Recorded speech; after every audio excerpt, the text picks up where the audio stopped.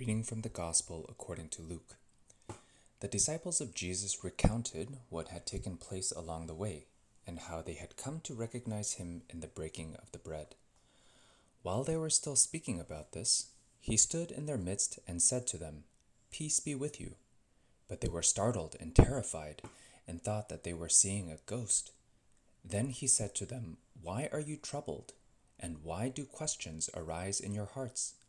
Look at my hands and my feet, that it is I myself.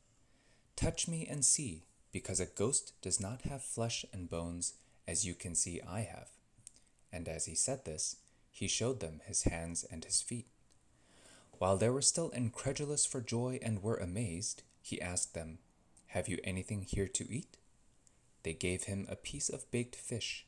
He took it and ate it in front of them. He said to them, "These are my words that I spoke to you while I was still with you, that everything written about me in the law of Moses and in the prophets and Psalms must be fulfilled." Then he opened their minds to understand the scriptures.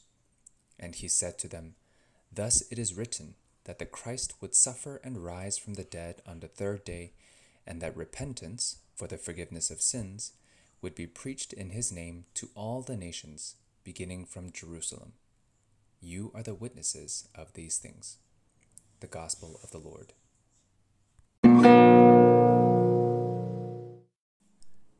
I used to think that raising an infant must be the most difficult phase of raising a child, because my daughter would wake up every hour or so crying to be fed. And as parents know, the sleep deprivation is a killer.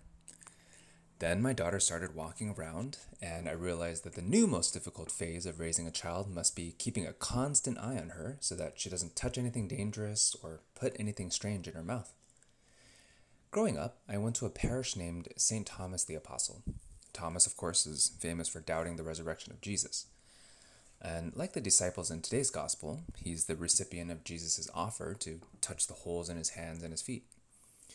Now, when I was in high school, I won a parish contest with an article exploring this scene. And really the fundamental question for me was, would you touch it? Would you have taken Jesus up on his offer? Would you have stuck your finger in the holes in his body? Stuck your hand in the gap in his side? That's a little gross to think about, and I'm guessing no one did, because Jesus ended up having to eat a piece of fish to show that his body was physically real. I can also imagine Jesus enjoying himself at least a little at the expense of his followers. This sense of humor is actually very helpful and important for the theme that Jesus visits at the end of today's gospel, repentance. In order to truly be forgiven, we must be sorry for our sins. We must be able to admit that we made mistakes. To be able to do this and still be able to live with ourselves, we need to not take ourselves too seriously. Easter is a very joyful day, and it's a very joyful season. Our Lenten sacrifices are over, Jesus is risen, the final victory over death has been won.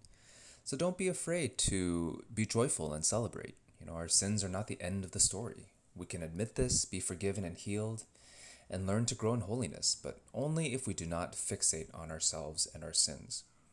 So let's put ourselves and our sorrows aside, enjoy these days of feasting, for there is much reason to celebrate.